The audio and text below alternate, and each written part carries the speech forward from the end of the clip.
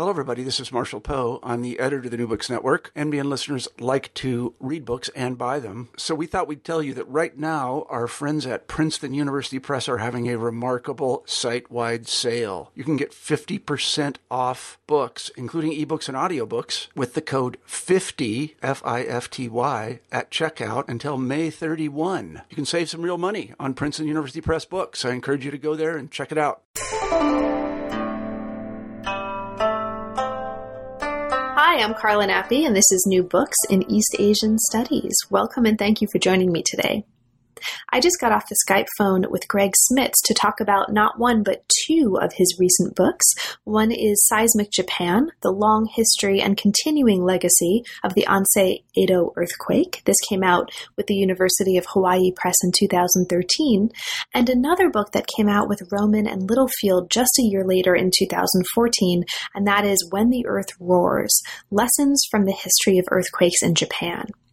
Now, both of these books independently stand as really interesting, really well-researched, and really fascinating contributions to the history of Japan, both the early modern and modern history thereof, to the history of earthquakes, and to the history of science and technology, in addition to making lots of other really interesting contributions to other fields of history that you'll hear me talk about over the course of the next hour. But taken together, both of them also represent a kind of model of what is possible for a historian to do when he brings his expertise in narrating and understanding and bringing together the documentary traces of the past to inform the current practice of science, technology, and engineering, and to also, in some cases, provide some really interesting and I think really useful suggestions for how to move forward into the future. And so it's a really, I think, fascinating and very laudable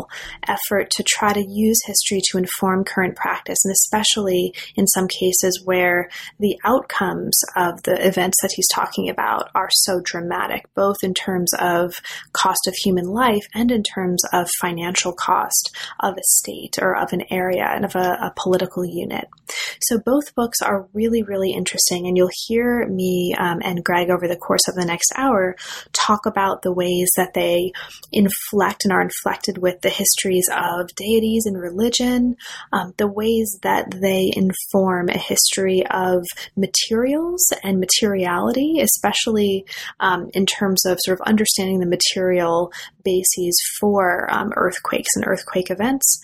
And they're also just really, really fascinating case studies that open up a whole range of sources of Japanese history and ways of understanding the imbrication of Japan within a larger transnational frame that I think was just super, super fascinating. So I hope you have a chance to take a look at the books, and I hope you enjoy the conversation to come. Thanks very much for listening. I'm here today to talk with Gregory Smits about two of his recent books, Seismic Japan and When the Earth Roars. Welcome to New Books in East Asian Studies, Greg, and thanks very much for making time during this summer to talk with me today about two books that are great independently and that also work really, really well together. So thanks for being here. Oh, it's my pleasure, and thank you for your interest. Of course. So, Greg, could you say, or could you start us off by saying a little bit about how you came to work on the history of Japan? Okay, well, working on the history of Japan has been something I've done for a long time, and that's the result of a series of accidental things that happened when I was an undergraduate, but I'll spare you the whole long story, but, it has to do with things like, well, let's see, Japanese language is offered at 10 a.m., Chinese at 8 a.m., all right, that kind of thing. And in graduate school, I actually worked on Confucianism and outside of China in the early modern era, and I wrote about. Some people know me as a scholar of the Ryukyu Kingdom, or on other kinds of things. But what ties all the work that I've done together is an interest in intellectual history, broadly defined, and so the importance of ideas and the interplay of ideas and things like that. And so. I've sort of moved now into, especially for teaching purposes, I've become very much interested in the history of science, history of engineering, things like that, and that kind of goes along nicely with my research interest in earthquakes. Great. So in fact, both of the books that we're talking about today deal in some way with the history of earthquakes and seismology in Japan. And both of them relate in really interesting ways and to different degrees, and we'll talk about that over the course of our conversation, I'm sure. The early modern to modernity and to really the right now and the future in one case. So yes. One takes a more synthetic approach, and one focuses in on a particular quake and its consonants or its consequences and resonances. So can you say a little bit for us about how you came to work on this particular constellation of issues? What brought you to an interest and to two different books that really kind of focus on this interest in earthquakes in particular? Yes. Well, this also is a case of initially of accidental circumstances, and the story is really almost bizarre. But I was in Tokyo going through bookstores, looking at used books. I see a very large hardbound volume on Namazue, the catfish prints. I knew what those were roughly, and I looked through the book, and the illustrations looked really nice, and it had been marked way down. So I bought it for that reason, cheap. And it sat on the shelf for several years, and I would look at it occasionally and say, I should read that sometime. And finally, when I got around to reading it, turns out the essays in it were very substantial, and I thought, well, as long as I'm reading this, I should take some notes and then write something. And I ended up writing, it was actually a chapter on monsters in early modern Japan as part of a series of web-based textbooks, which no longer exist. But within that, I took the earthquake catfish and I put some information about that up. And maybe a year or two later, a seismologist who works on cultural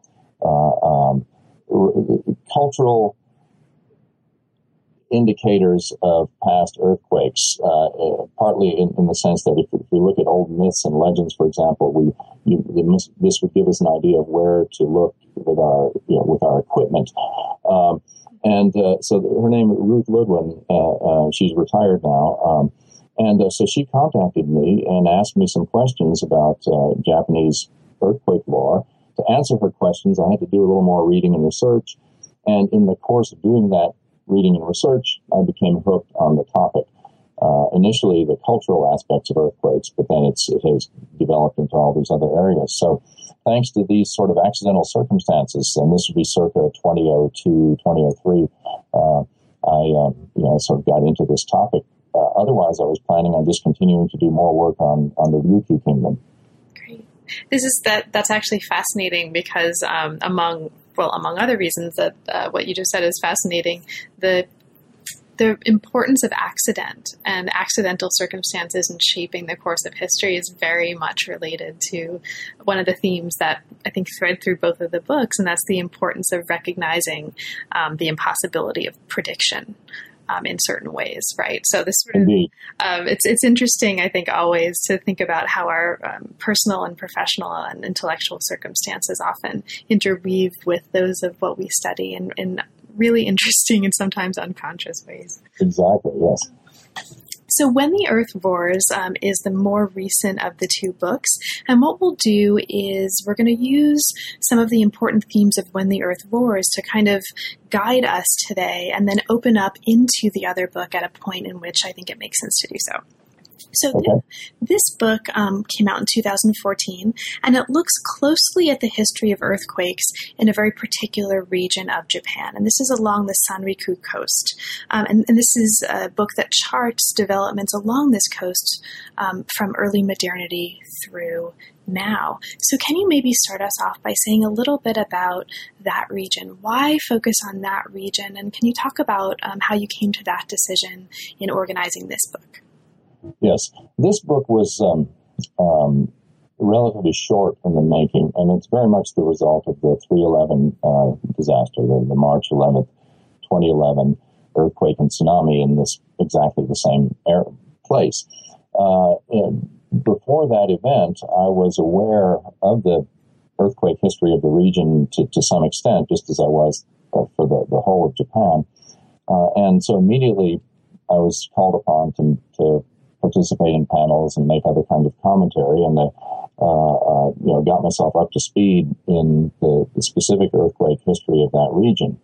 And so this book is in part an attempt to not to analyze the 3/11 disaster itself so much as to put it into a broader historical context, both the history of the earth in that region and also the history of ideas connected with those earthquakes in the Northeast Japan.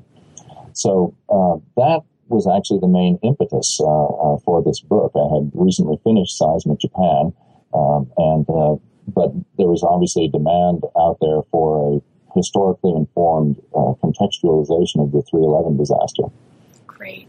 And so, in fact, throughout the book, it makes really clear when the Earth Roars does, when there are parallels or points of conjuncture with 3/11, earthquake, tsunami, and disaster. And the book is actually really careful to disaggregate those three aspects of 3/11, right? The earthquake, the tsunami, and the disaster as related, but in some ways distinct elements of what happened and how we ought to understand the consequences and the histories of what happened. So. Yes. So the book advances arguments in three areas, and you lay this out, I think, really beautifully at the beginning, and we'll use those areas to guide us, I think, for the rest of our discussion. So one of those areas that you advance really important arguments in this book is an area that can be described with the very seemingly simple sentence, right? Earthquakes are chaotic events. They can't be predicted. Now, this is really, really important to motivate both books, and so let's talk about a few elements of that seem particularly important. So one of the things that you raise at the very beginning of this book or early on is that there's a tendency that falls under, I think, this rubric of like assuming that there's some way to predict or to characterize earthquakes. There's something about this that is related to an association of Japan and Japanese-ness, or the Japanese with earthquakes. And one of the things that this book is doing is problematizing these kinds of culturally based explanations and arguing against a reductionist tendency to connect the Japanese and earthquakes. Since I think this is a really important point, could you speak a little bit to that for us? Yes, I'm glad you picked up on that point. One of the first contacts I had with a journalist after the 3/11 disaster, a journalist sort of calling out of the blue from some news organization in Canada, actually, in the course of the questions he asked me, it was clear that he wanted me to comment on, to provide some sort of a cultural explanation for what was unfolding in Japan. And I consistently refused to do that. In fact, I was trying to emphasize that that's not the best direction to go in. And this poor journalist seemed rather frustrated with me. But that was my first indication that, this would be an important undercurrent in this book would be to make the argument that material circumstances will almost always trump cultural circumstances. I don't mean to suggest that culture doesn't matter at all, of course. But in the case of Japan, I think there's just been so much exaggeration, not just with respect to earthquakes, obviously, but with so many other things.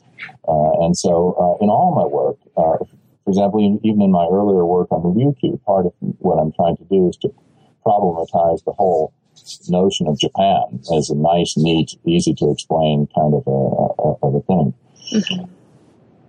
Speaking of material circumstances, what listeners and you might be hearing in the background is the New Books in East Asian Studies cat scratching around and making sure that everything's where it should be materially in our home as well. So that's what you're hearing in the background. Okay, so along with problematizing this idea that there are cultural, some sort of cultural aspects of this that override the material importance of thinking through earthquakes in Japan, one of the other really important consequences that comes out of this constellation of arguments in the book is the importance of understanding the problem of short-sightedness, as you put it, and assuming that one earthquake will be like the last one. Now, this has consequences throughout both books, and we'll talk about those in turn. But one of them speaks directly to our understanding of and our understanding of some of the circumstances that brought about the 3/11 disaster.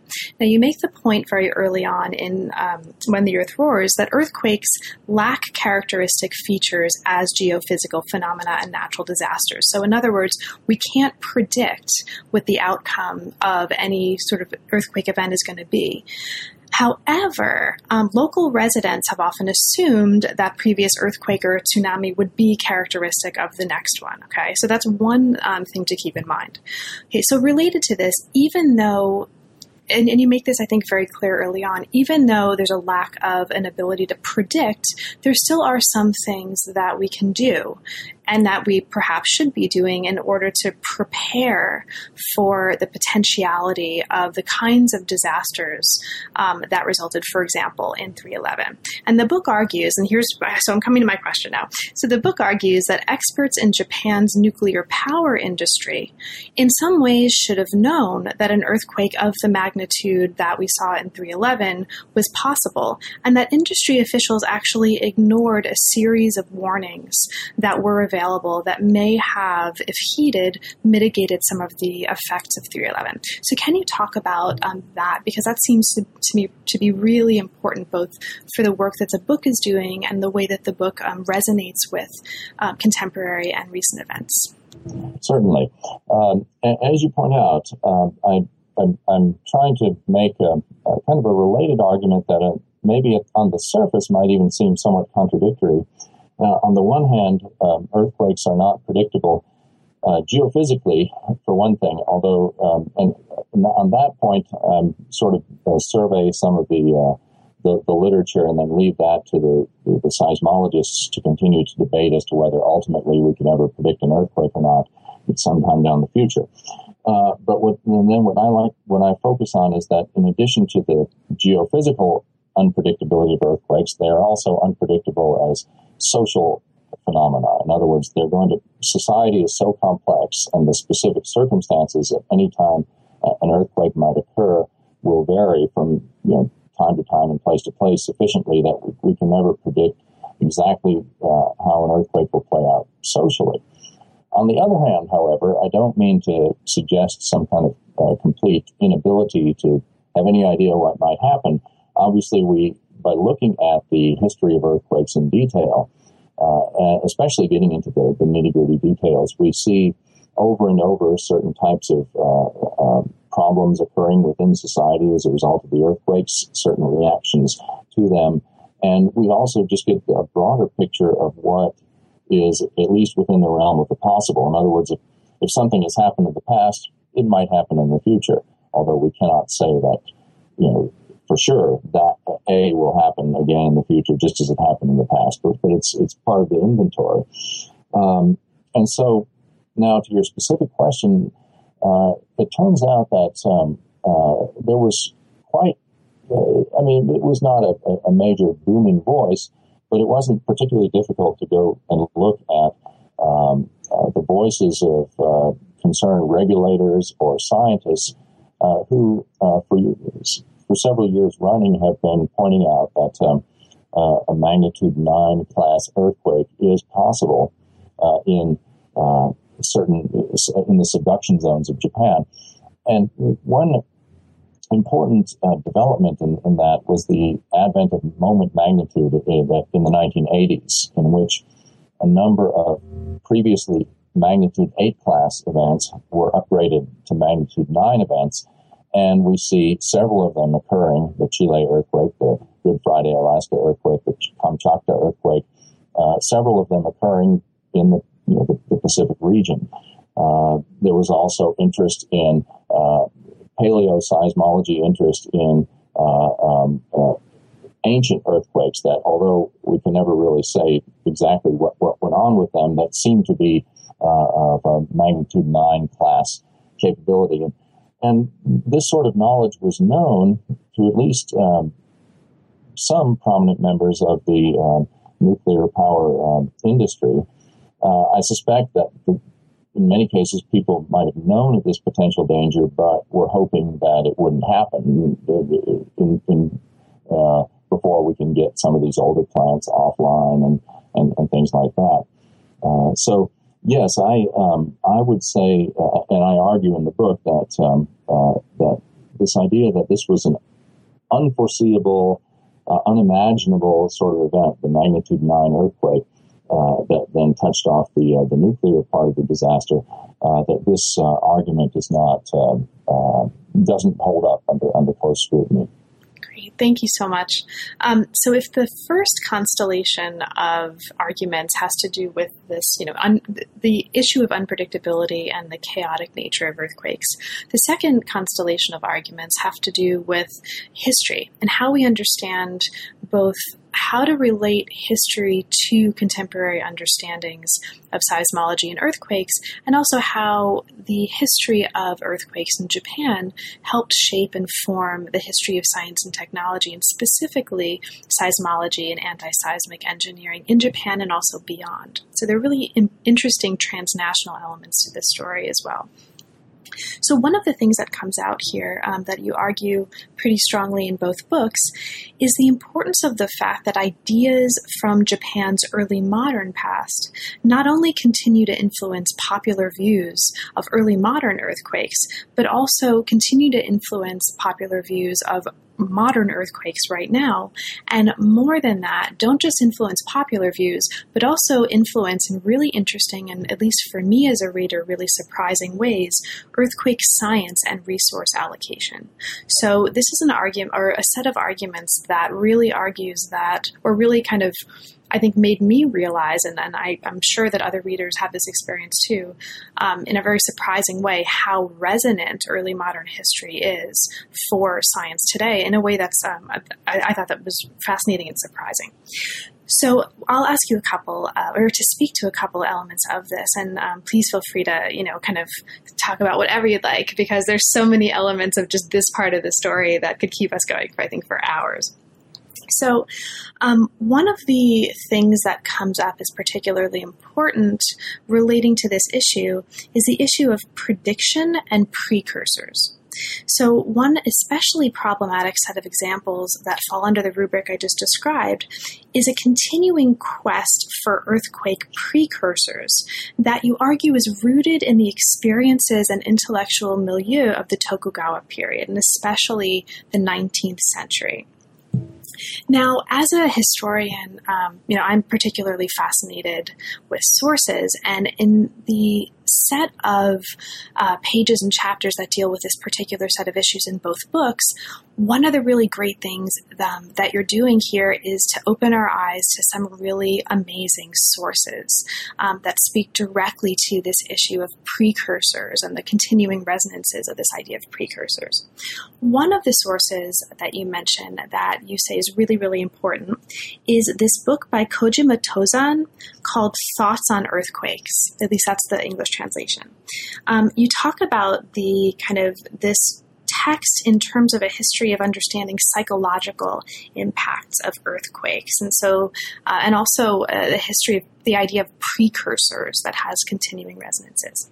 So to open up this part of the story, could you talk to us a little bit about this book, Tozan's Thoughts on Earthquakes? What's going on there? Why do you think it's important? And perhaps what are some of the other crucial sources for you that you're really excited about that sort of open up this part of the story? Okay, certainly, yes.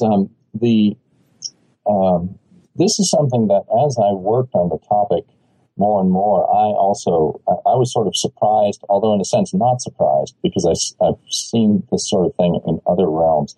But I was surprised about, in some sense, the extent to which early modern ideas about earthquakes have carried over and continue to influence people's thinking at both the popular level and especially, but even to some extent in the scientific agenda or research agenda in the modern era. And one of the points that I make in When the Earth Roars, I make it in both books, but it's it's more developed in When the Earth Roars, in part because I was responding to comments of one of the reviewers and one of the editors, is that the early modern conception of earthquakes in Japan was fairly stable. In other words, yes, there were variations on the basic ideas, but until about 1855, and from about 1700. So for a century and a half, the idea that earthquakes are explosive events that are specifically caused by the accumulation of yang energy in the earth. This is the yin-yang dichotomy. And it gets there through the forces mainly of wind and sunlight, although there are also other possible mechanisms. And that this is the basic cause of earthquakes. And this idea made perfectly good sense given the knowledge available in, say, 1750 or 1850. But it doesn't make any sense as we move into the modern era, and especially after plate tectonics has become established.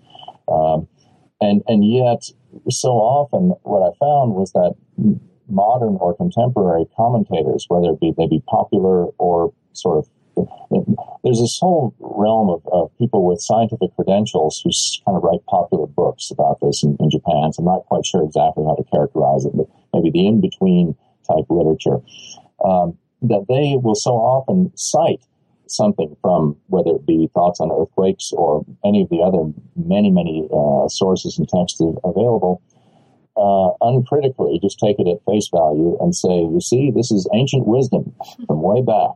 And actually, Thoughts on Earthquakes is a rigorous academic book from its day of 1830. But there were plenty of other sources that were, sort of the stuff you'd buy in the supermarket checkout line, even in those days. But without, there's a tendency to lump it all together as old, venerable historical documents, and without attempting to make any sort of distinction as to the reliability of the document. And say, see, it says over here that a catfish predicted an earthquake, and so it must have been the case. So that's one of the things I point out in one way or another, is that we really need to look at this with a more critical understanding of history. Now, the sources are overwhelming. There's so many interesting sources. And what's nice about working on Japanese earthquakes is that they're all compiled. The vast majority of them are compiled in printed form. Although in some cases we have to look at the handwritten form, but even then there's usually 4 or 5 different PDFs available in different archives. And so if there's a questionable character, you can zoom in and out of it, with several different copies, and it just makes life easier than it used to be even, say, 15 or 20 years ago.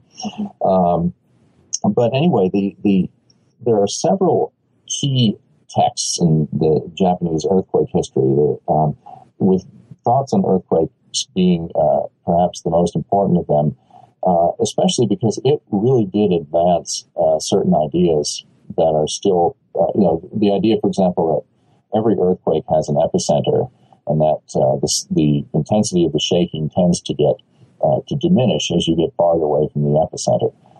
It's something that people knew already, but what Thoughts on Earthquake does is it puts this into very clear and almost systematic form. That particular book was inspired by the 1830 Kyoto earthquake.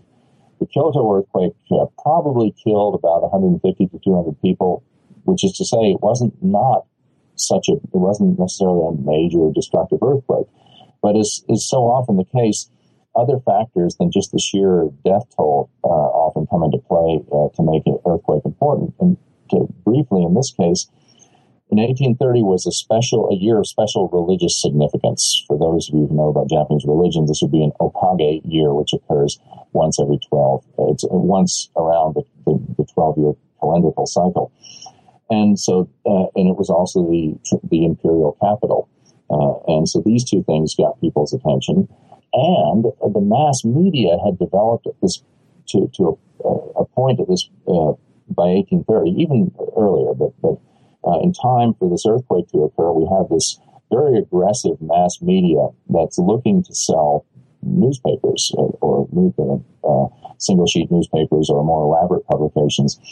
And they tend to get into a kind of a media frenzy, exaggerating the extent to which this has been a big disaster, so that people will be fascinated by that and by the newspapers. This is just three. There's actually other factors, but three factors that made this Kyoto earthquake particularly noteworthy, not only in Kyoto, but all throughout Japan, as it gets to be reported in the popular press. And so that earthquake inspired several works of literature, with Jishinko, Thoughts on Earthquakes, being the most important work. And this is explicitly a work, the attempt was to say to people, calm down, don't worry. Earthquakes are explainable. There's a reason for them. And this book will explain that to you. They have occurred throughout the past, both in Japan and in China. And although this work doesn't go into other places, other works would mention even further afield. And so this is a perfectly explainable. It's an unfortunate phenomenon, but it's perfectly explainable. That's essentially what this book was about. And it then pulled together the prevailing knowledge at the time, put it into a very clear form, and thus became an influential book going forward. So we find it often quoted in later earthquakes, like the 1847 Zenkoji earthquake or the 1855 Ansei Edo earthquake. Mm-hmm. Great, thank you so much. Now you mentioned the Kobe, the Kyoto earthquake of 1830. There are several earthquakes that you mention here in this part of the book, and that actually allow us to open up to the other book, that were particularly influential both for contemporary understandings of earthquakes and well beyond. The Ansei Edo earthquake was one of these earthquakes, and this makes up the focus of the book Seismic Japan. So let's move to that for a little bit. Okay, great. And that would also, there's something I want to say about precursors in this connection, but go ahead and ask me the question, and I'll be able to get back to that. Oh, yeah, totally. Because this is because actually this is all about precursors, right? Or this is very germane to this earthquake and to what I was going to ask you about it. So I'll just kind of say a little bit about the book, and then we can talk more about precursors and in this particular context too. So Seismic Japan argues that, among other things, the Ansei Edo earthquake not only played an important role in shaping ideas about Japan, so political ideas, religious ideas, geographical and scientific ideas, but also generated new ways of thinking about human agency and earthquakes that continue to be influential in Japan. And a lot of this has to do with, or at least an important part of these ideas about human agency and earthquakes have to do with this issue of precursors. So to kind of maybe give you a chance to then open out into whatever you wanted to mention about precursors, can you maybe talk about some of the most important ways in which this was the case that are germane to the Ansei Edo case, and whatever else you want to mention for us actually about precursors, I'd love to hear. Okay, very good. Yeah, actually, it was in the context of this 1830 Thoughts on Earthquakes that I wanted to, but this is all relevant because by the time of the 1855 Ansei Edo earthquake, which is arguably the most important pre-modern earthquake, early modern earthquake, in a sense, because it's a culmination of earthquake lore, I'm hesitant to use the word culture, but earthquake-related knowledge of the past all sort of comes to a head in Ansei Edo. Ansei Edo then also shakes up the reigning paradigm of how earthquakes occur, because it actually should not have occurred. And then it also has influence going forward. Part of this sort of past and then Ansei Edo as pivot and then moving forward kind of trajectory involves the idea of precursors, which are still so important today. And I tried to figure out at what point in at what point a well-educated Japanese person would have been thinking earthquakes ought to be predictable based on recognizing certain precursory signs, and thinking that that's at least within the realm of human possibility. And As far as I can tell, it goes back to the 1828 Sanjo earthquake. But I'm almost certain this idea even has earlier roots. I just haven't found specific examples of it. But certainly in 1828 we see it, and then in 1830, just less than 2 years later, with Thoughts on Earthquakes, we basically have in that book the idea that, okay, calm down, earthquakes are explainable, and not only that, earthquakes have precursors. Here's a list of precursors. Actually, this comes up in two different parts in the work. And in the 1830 case, the main idea there was to say, notice that these precursors have not are no longer in evidence. And in other words, the earthquake that has just occurred was the main shock. This is always a big problem in the 19th century earthquakes, even earlier. But by the 19th century, the idea of aftershocks and main shocks was well established. And there were different terms for them, but in any case, there was always this worry, is what we just had the worst of it? Is the worst over, or is the worst yet to come? And so part of the argument in 1830 was, we have a list of reliable precursors to earthquakes.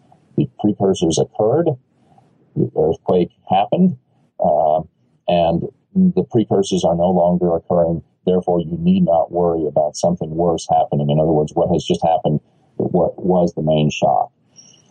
So that was the particular argument in 1830. But the interesting thing in the broader context is that the idea that human beings, through careful observation and pooling together of knowledge and so forth, ought to be able to recognize reliable precursors to earthquake is out there by 1830. In 1855, in the Anse Edo earthquake, it's even stronger. And we get all sorts of accounts in journalistic literature of people who claimed this or that phenomenon. Certain kinds of clouds were a precursor, or most famously, catfish swimming around in an agitated manner. And this comes from a completely unverified story about some fisherman who saw these catfish swimming around and ran home and put all his possessions outside. It's the earliest known reference to catfish as possible earthquake predictors, which is kind of interesting. Many people are confused about that. They know that catfish were symbols of earthquake in Japanese culture earlier than 1855, and they assume that people must have thought that therefore catfish could somehow predict earthquakes. But that idea actually seems to have its origins in 1855. But anyway, all right, so what are some of the precursors? The precursors tend to make sense. They tend to make sense based on the idea that an earthquake is young energy pent up in the earth, seeking to rise, being blocked by clay soil. In other words, if it was sandy soil, it would just percolate through. If it was permafrost kind of stuff, it wouldn't be able to get through. But if it's clay, it's just right for an explosive event. And so as it's building up to this critical point, heat is going to seep out of the earth. And so the climate will seem to be unusually warm, unseasonably warm. So that's a classic precursor, unseasonably warm weather in the wintertime. People feel it. Plants begin to bloom earlier than they should. And then this rising mist or vapor or whatever you want to call it, yang energy of some sort, will result in, if you look up in the sky at the sun will seem hazy. There will be a rainbow effect. There are all sorts of derivative ideas. It'll look like there's smoke coming out of the ground. And these are the classic precursors that develop in the 19th century and then carry forward into the future. Basically, earthquake prediction as it exists today is no different, I argue. I mean, it's different in the details, yes. And of course, the machinery and equipment is much more sophisticated for monitoring things, but it's still the search for the elusive, reliable precursor. In other words, something that occurs that we can measure and that occurs before a major earthquake, but only before a major earthquake, not just randomly, and then sometimes it just happens to correspond. That's actually what we always find is the case. But so the look for a reliable precursor, it's pretty much the same basic idea, even though the details are different and the sophistication is much greater today. The same basic idea that we find in, say, 1830 or 1855. And it has produced approximately the same results, which is to say, it's not proven to be fruitful at all as a means of predicting earthquakes. Right. Now, this is one of, as a historian of science, this is one of the really exciting things about the work that these books are doing, because it's so often that, especially in the general climate that we're in right now, where there are arguments about the humanities not being useful, and, why would you want to study the humanities? A big part of that for historians of science often tends to be, questions about why history of science is useful. Why does it matter to people doing work right now, aside from all of the really wonderful, things about a liberal arts education and a humanistic education? And one of the things here that comes out in really striking, just saturation and really striking detail is how much taking the approach of a historian and a historian of science, of culture, of politics, of whatever, but the approach of a historian to understanding the circumstances that brought about and the context that brought about contemporary attitudes toward earthquakes and seismology and resource allocation, etc.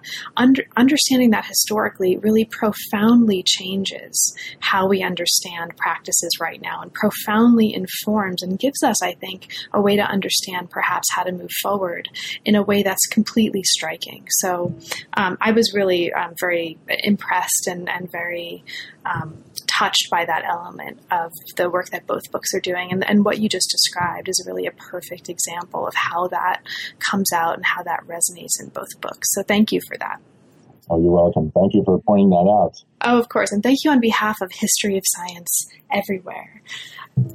So one of the kinds of work that the book does as well, and this is Seismic Japan in particular, in addition to speaking to these larger issues that are also the kinds of issues that run through When the Earth Roars, you're also making an argument in this book in particular, in Seismic Japan, that I want to just make sure we take a moment to look at even just a little bit, because it's an important part of the work that the book is doing. You also situate the Ansei Edo earthquake in the context of how, or in the larger context of how we understand Edo society and how we understand historical change from a social perspective. The book argues in particular that although this earthquake, the Ansei Edo quake, wasn't by itself revolutionary, it didn't by itself change everything, its effects did condition Edo society for major change. And since this is an important conclusion of the book, could you maybe speak a little bit to that and some of the most important elements of that argument for you as they come out of the book? Certainly. This book actually has a kind of this dual quality. You could call it schizophrenic, perhaps, but we'll just say a dual quality. That on the one hand, it's social history, and on the other hand, it has it's a history of science. And so certain chapters tend to be stronger in one of those aspects or the other. And so it's very interesting. The earthquake itself, it was destructive and so forth, but it wasn't. In modern times, the extent of its destructiveness was greatly exaggerated. You'd have talk of 100,000 or more people dead and so forth. It was more like 8,000. That's still many people. It was a major event, but it wasn't certainly something that in and of itself you'd think would bankrupt the government or cause huge, major long-term disruption or anything like that. But so often, is these accidents that we talked about that you had mentioned earlier. The Ansei Edo earthquake occurs at a time when the Bakufu, the military government, is relatively weak. It's in decline. It's still strong and it's in power, and there's no other rival power but it's certainly seen its better days and its stronger days. The earthquake occurs at that point. It also occurs at a time when the Japanese islands, for whatever reason, I don't know if there even is a reason, it might well just be random, was particularly active seismically. There had been a sort of two megathrust earthquakes, the Ansei Tokai and Nankai earthquakes that had occurred the previous year. It's whether you count those as two different earthquakes or one is a little hard because it's the same fault that's rupturing. It ruptures, and then about a day later, the rest of it goes. And this is actually that Tokai earthquake that people are obsessed with today. That was the last of them, was 1854. But there were also earthquakes in 1853, and really pretty much from the late 1840s onward, there had just been earthquakes all over in the Japanese islands. So the one in 1855 almost seems like a culmination in some people's minds. Oh, it's shaking the shogun's capital, and this is especially interesting, is that the shogun's capital takes a direct hit. Many of the shogun's top offices and leading the warlords who were the most important members of the shogun's government, just by random chance, their mansions happened to be in a place that was once a swamp, and so they go down in flames. And so there are all these sort of dramatic ways in which the earth shakes down and almost like slaps around the military government. And even though people, and one thing I want to emphasize here is that people did not interpret this as, oh, it's a heavenly punishment against the military government, or not necessarily. I mean, that was a potential line of interpretation, but it was a potential line of interpretation that didn't go very far, in part because the response of the military government in the relief effort was so good. But also there are other more complex reasons for that. So I argue that the weakening of the military government, which is a very real consequence of this earthquake, was not a direct thing where, oh, the people of Edo are angry at the military government, which wouldn't make sense anyway because the military government was the industry, and Edo was a factory town with military government being the source of its economic vitality. So instead, it's that this seemingly invincible military machine is shown to be weak. The offshore gun batteries that previously Commodore Perry had sailed his ships right up to within shooting range of Edo Castle, and that inspired the offshore gun batteries, which then all went up in flames in the earthquake. That's one aspect. Or the destruction of all the Bakufu infrastructure. Or the fact that the Bakufu was pressured into giving lots of money to its retainers so that they could rebuild. All these things show the Bakufu to be fallible, to be weak, and we even have things like, perhaps most dramatic is this popular tale, the Catfish Taiheki, with Taiheki being one of these great military chronicles, in which with a very thinly, I wouldn't even say disguised, but just a very thin layer of symbolism. And we have the cowardly warriors of the Bakufu who are unable to contain the rebellion of Catfish and his nefarious associates. So I mean, very clearly, the military government is coming in for a lot of, it's getting its comeuppance, and then this carries over, and 12 years later, it actually falls. And the earthquake in 1855 even in some ways replicates the fall of the Bakufu in the sense that, by Bakufu, I mean military government, I should get in the habit of saying it that way, in that the imperial deity from Kyoto, Amaterasu, the great shining avatar, the sun goddess, basically, except that it's complicated. Actually, she's usually conceived of as a man at that time. But anyway, Amaterasu comes to Edo to restore order in the wake of the earthquake. Well, 12 years later, the imperial army comes into Edo to establish a new government. So there's almost this uncanny, almost like a dress rehearsal in 1855 of what will happen 12 years later. Great. And just your mentioning of Amaterasu and your mentioning of these other deities also reminds me to mention for listeners to kind of key into something that might not otherwise be obvious about these books. People who are particularly interested in the history of religion will find a lot of really fascinating material in these books that precisely doesn't do the kind of work that you were urging us, not to do, is to, assume that explanations for these earthquakes were about, deities and retribution, but that does introduce to us a whole range of gods that emerge for the first time out of some of these earthquake examples, or some of these earthquake events. So, for example, you talk in Seismic Japan about the production of new deities out of this earthquake, including, and these are two of my favorite characters in both books, as you can probably imagine, second to none plasterer Buddha and roof tile earthen storehouse Bodhisattva, in addition to earthquake Sama. So there's a whole history of gods as well that's embedded in these books. That's really fascinating. So I just wanted to signal and mark that for listeners who might be particularly interested in that element of the story, to go and look in these books for that, because they'll find a lot of material on that. Okay, so as we move from Seismic Japan out back into When the Earth Roars, we move back out into the third set of arguments that When the Earth Roars is making, and that the material in Seismic Japan also speaks to.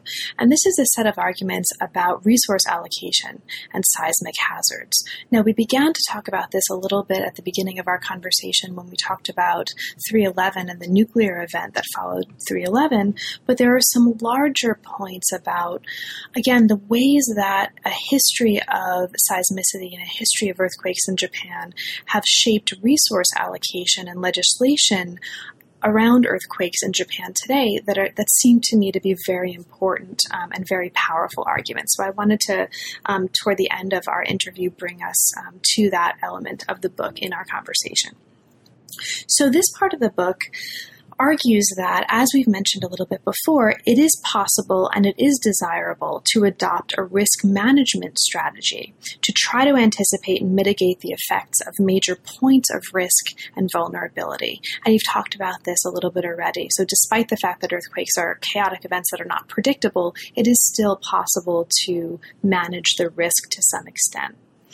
Now, you take us in the end of this book to a point at which you mention a major problem. Now, the earthquake, or the history of earthquake prediction, has largely been unsuccessful, and efforts based on it have drawn a huge allocation of resources that would be better used elsewhere.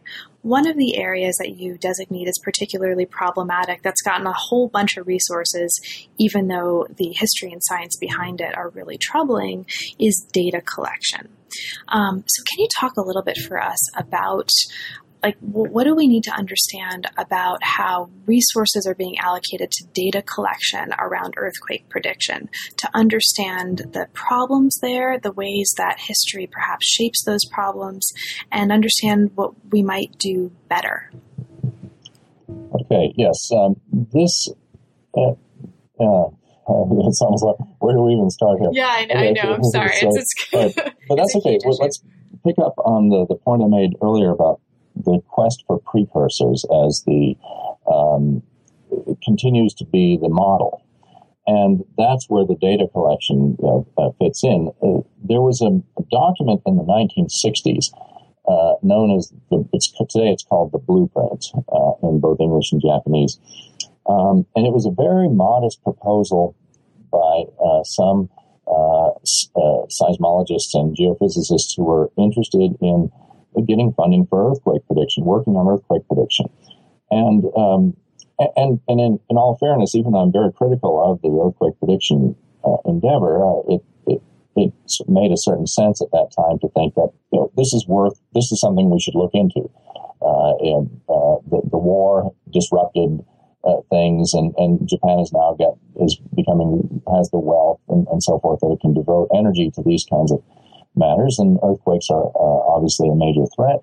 And so let's investigate the possibility of earthquake prediction.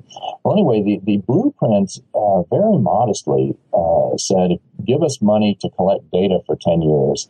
And then once we've done that, we should be able to say whether it's even possible to predict an earthquake at some point in the future. Not that, in other words, the claim was not give us money for 10 years of data collection and then we can predict earthquakes. It was, and then we'll even know if that's within the realm of the possible or the reasonable. And as you can imagine, this sort of claim or argument is a very reasonable and responsible one, but it doesn't really sell. Is this going to sell? Is a politician going to really go to bat for getting money for this purpose? If 10 years from now, you're just going to be able to maybe say that this is even possible or not. So, what the politicians tend to want is a much stronger statement. Give us this amount of money, and in 5 years, we'll be able to tell you when the next earthquake is going to happen. That's sort of a claim.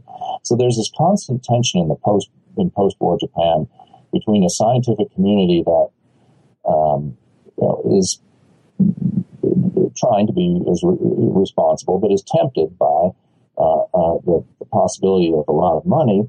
But in order to get this money, you're going to have to some degree or another, either keep quiet about some of the problems or be overly enthusiastic about what science might be able to do. And this is not something unique to Japan. And of course, in the book, I do point out in the United States, the same thing happened and in other countries as well. So the search for a precursor takes the form of collecting data. Now, the data collection networks tend to be proprietary, and they tend to duplicate. There's a lot of overlap because there's just some degree of competitiveness based in different universities. They will get funding and they'll have their own networks, and then another system will have its own networks. So one criticism that sometimes the scientific community makes about this whole thing is that, okay, if you're going to be collecting all this data, at least open things up to everybody so that all the scientists can have access to all this data.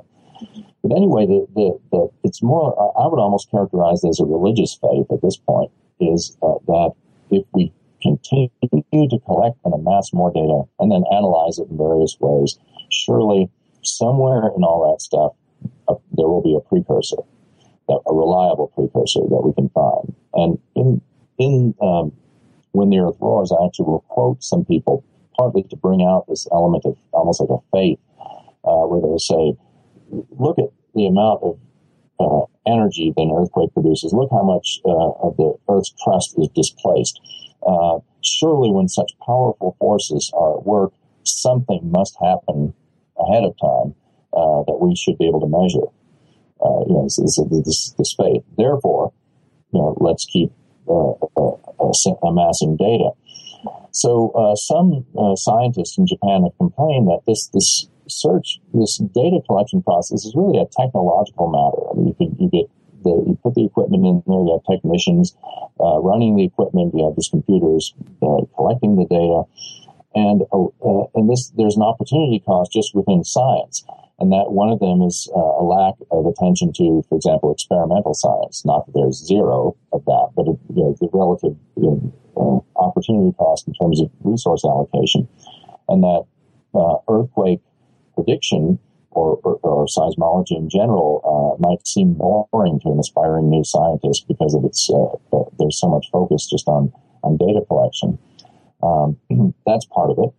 But in the bigger picture, money that is spent on earthquake prediction. And by the way, I should point out that after 1995, there's this shift in terminology. And in Japanese, it's yochi before that time, and then yosoku afterwards. It's the difference roughly between prediction or short-term prediction and forecasting, as in, like, say, a weather forecast. So now they always talk about forecasting because no one is crazy enough to propose that we can actually predict an earthquake in the short term, especially after so many dramatic failures to even have any warning whatsoever. But the idea, so we're putting all this money now into earthquake forecasting, and I'm not quite sure. A lot of people pointed out, well, let's say that we really could forecast earthquake probabilities. What good is that? I mean, especially because in the Japanese islands, you can be sure that a major earthquake is always a danger pretty much anywhere you are. But that's one line of criticism. But the other is simply that the money that goes into that might be better spent in anti-seismic engineering, for example, government-sponsored research, which has proven to be so effective ever since 1995, or even in much more mundane, non-dramatic but very important things like putting a whole bunch of chain-link fence type webbing across places where highways have been cut through mountains. That alone would be a tremendously useful expenditure of funds, and it doesn't depend on predicting any particular earthquake at any particular time or even what the social response to it will be. We know that as much netting as possible that we can stick up on these areas is going to prevent highways from being blocked off by boulders or cars being crushed and so forth. This is a guaranteed low-cost, effective use of money.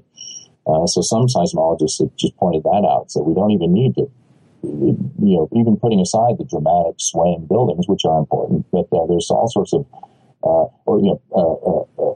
wider roads so that people can better evacuate from tsunami-prone areas, things like that. These are all ways that areas into which I suggest in the book, and I'm not unique in this. I'm really relying in many ways on the voices from among the Japanese scholarly and scientific community, that this would be a better expenditure of funds than this constant increasing of the data collection network in the hope of finding the precursor that we haven't found since the 1820s. That's right. Great. Thank you so much. And the whole, just to emphasize what you just said, the whole end of that book really gives some concrete examples of how to move forward, including a focus on the kinds of material circumstances of the environment that you just mentioned. And so sort of alerting us to just the importance of staying aware of the soil base of different regions, of the difference between upland and lowland regions and how that affects possible outcomes of earthquake-related disasters, and also to kind of alert us to be aware of the consequences of population density and construction quality. And these also come out of both books.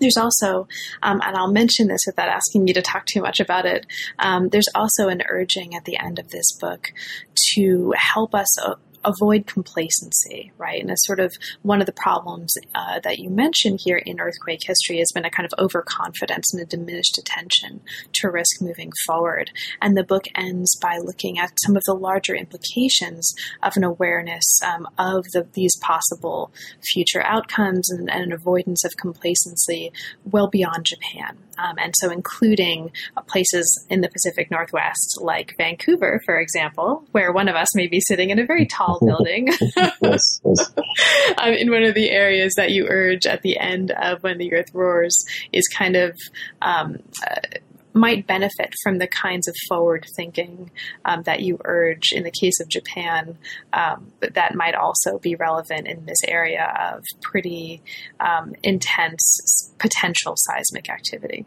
So I'll just kind of put a plug to all my fellows in the Pacific Northwest area. Read this book even if you don't think you're interested in Japan, because there are some lessons for those of us who live in other areas of seismic activity as well. So thank you so much for spending all this time talking with me. I've already taken an hour of your time, and there's a ton of material across both books that we haven't had a chance to talk about. Is there anything in particular about either book, about their relationship, about anything that comes out of their sort of our conversation about them that we didn't have a chance to talk about, but that you'd like to point out for listeners? Well, as you say, there's so much in terms of specific points that this gives a sampling. I think it's a very nice sampling. I really appreciate the way you pulled everything together in terms of the major themes of the books. One of the things, I'll just say one point in closing, and one of the things that as I was writing and thinking about it, I tend to work, I don't know, maybe everyone does it this way, but I tend to get my ideas for a book as I'm writing the book and then rewrite it.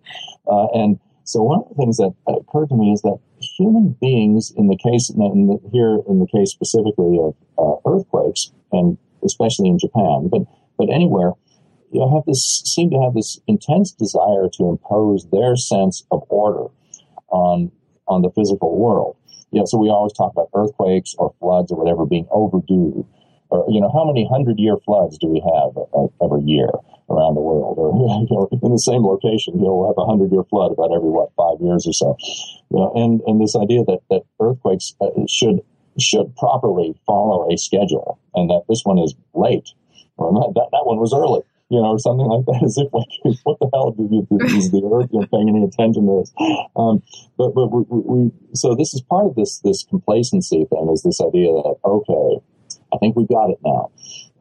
And that will often have to do with the fact that just by random chance, there hasn't been an earthquake in 40 years or 50 years. In the case of Japan, there was this period from 1948 to 1995 of very low seismic activity, which, and at the same time, there's all these advances in science in general. People are going to the moon. There's all sorts of stuff going on. So it's only natural that people tend to think, all right, not necessarily seismologists, but ordinary people, I think we have this earthquake stuff under control. The guy in the office, I'll just say, I won't specify exactly which office, but in an office in my hall where I work, when I just briefly mentioned some of what I was writing about, and I mentioned something about earthquake prediction, and he said, "Oh yeah, I bet the scientists must really be good at that by now." Oh yeah, they're so good at it. They have a 0% success rate. But so there's this sort of, I'm just amazed at how many ways in which this tendency of humans to impose our own sense of order on the earth or on other atmospheric phenomena or whatever it comes through in so many different ways, and it's certainly something, a psychological tendency that we have that we need to be on guard against, although it's still going to be there. So I just want to mention that. Thank you. So maybe for my final question, I'll ask, now that the books are out, and I should be probably for one of my final comments saying that you put out 2 books 2 years in a row. You're not allowed to put out any more anytime soon because you'll make the rest of us look really, really bad. But I won't say that. But now that the books are out, what's currently inspiring you? What projects are you working on right now? I have about 4 or 5 things in the hopper where I just throw in random notes. And so, of course, I won't tell you about all 4 or 5 things, but the most directly relevant is that it seems that these 2 books very nicely set up a third book that would be sort of have the same relationship, where it stands on its own, but yet it's interconnected with the other 2. And that is a formal systematic history of seismology in Japan from the 17th century to close to the present. And I'm thinking of pursuing it at 2 levels. Seismology as among the scientists, the emergence of seismology as a scientific discipline, but also monitoring the popular understanding of seismology. So public seismology. I'm not sure what term I'll use, but have these sort of 2 different levels operating in the book, because there's so much great stuff in the Japanese sources on, say, a newspaper article that summarizes a speech by a seismologist, say in 1890, and then translates that into sort of terms that ordinary readers can understand with takeaway points and so forth. So there's this constant discourse between the scientists in Japan who are connected with scientists around the world. And that's part of it. And there's also this back and forth between scientists and ordinary people reading newspapers and the journalists and others who mediate those kind of connections. So that's what I'm the general topic for a third book that will not be out next year, but hopefully in the reasonably near future. So don't worry. Okay, best of luck with that. I'm really, really delighted to have had the chance to talk with you about these books. I really appreciate your time, and it's been a lot of fun. Thanks very much. Thank you. You've been listening to New Books in East Asian Studies. Thanks very much for joining us, and we'll see you next time.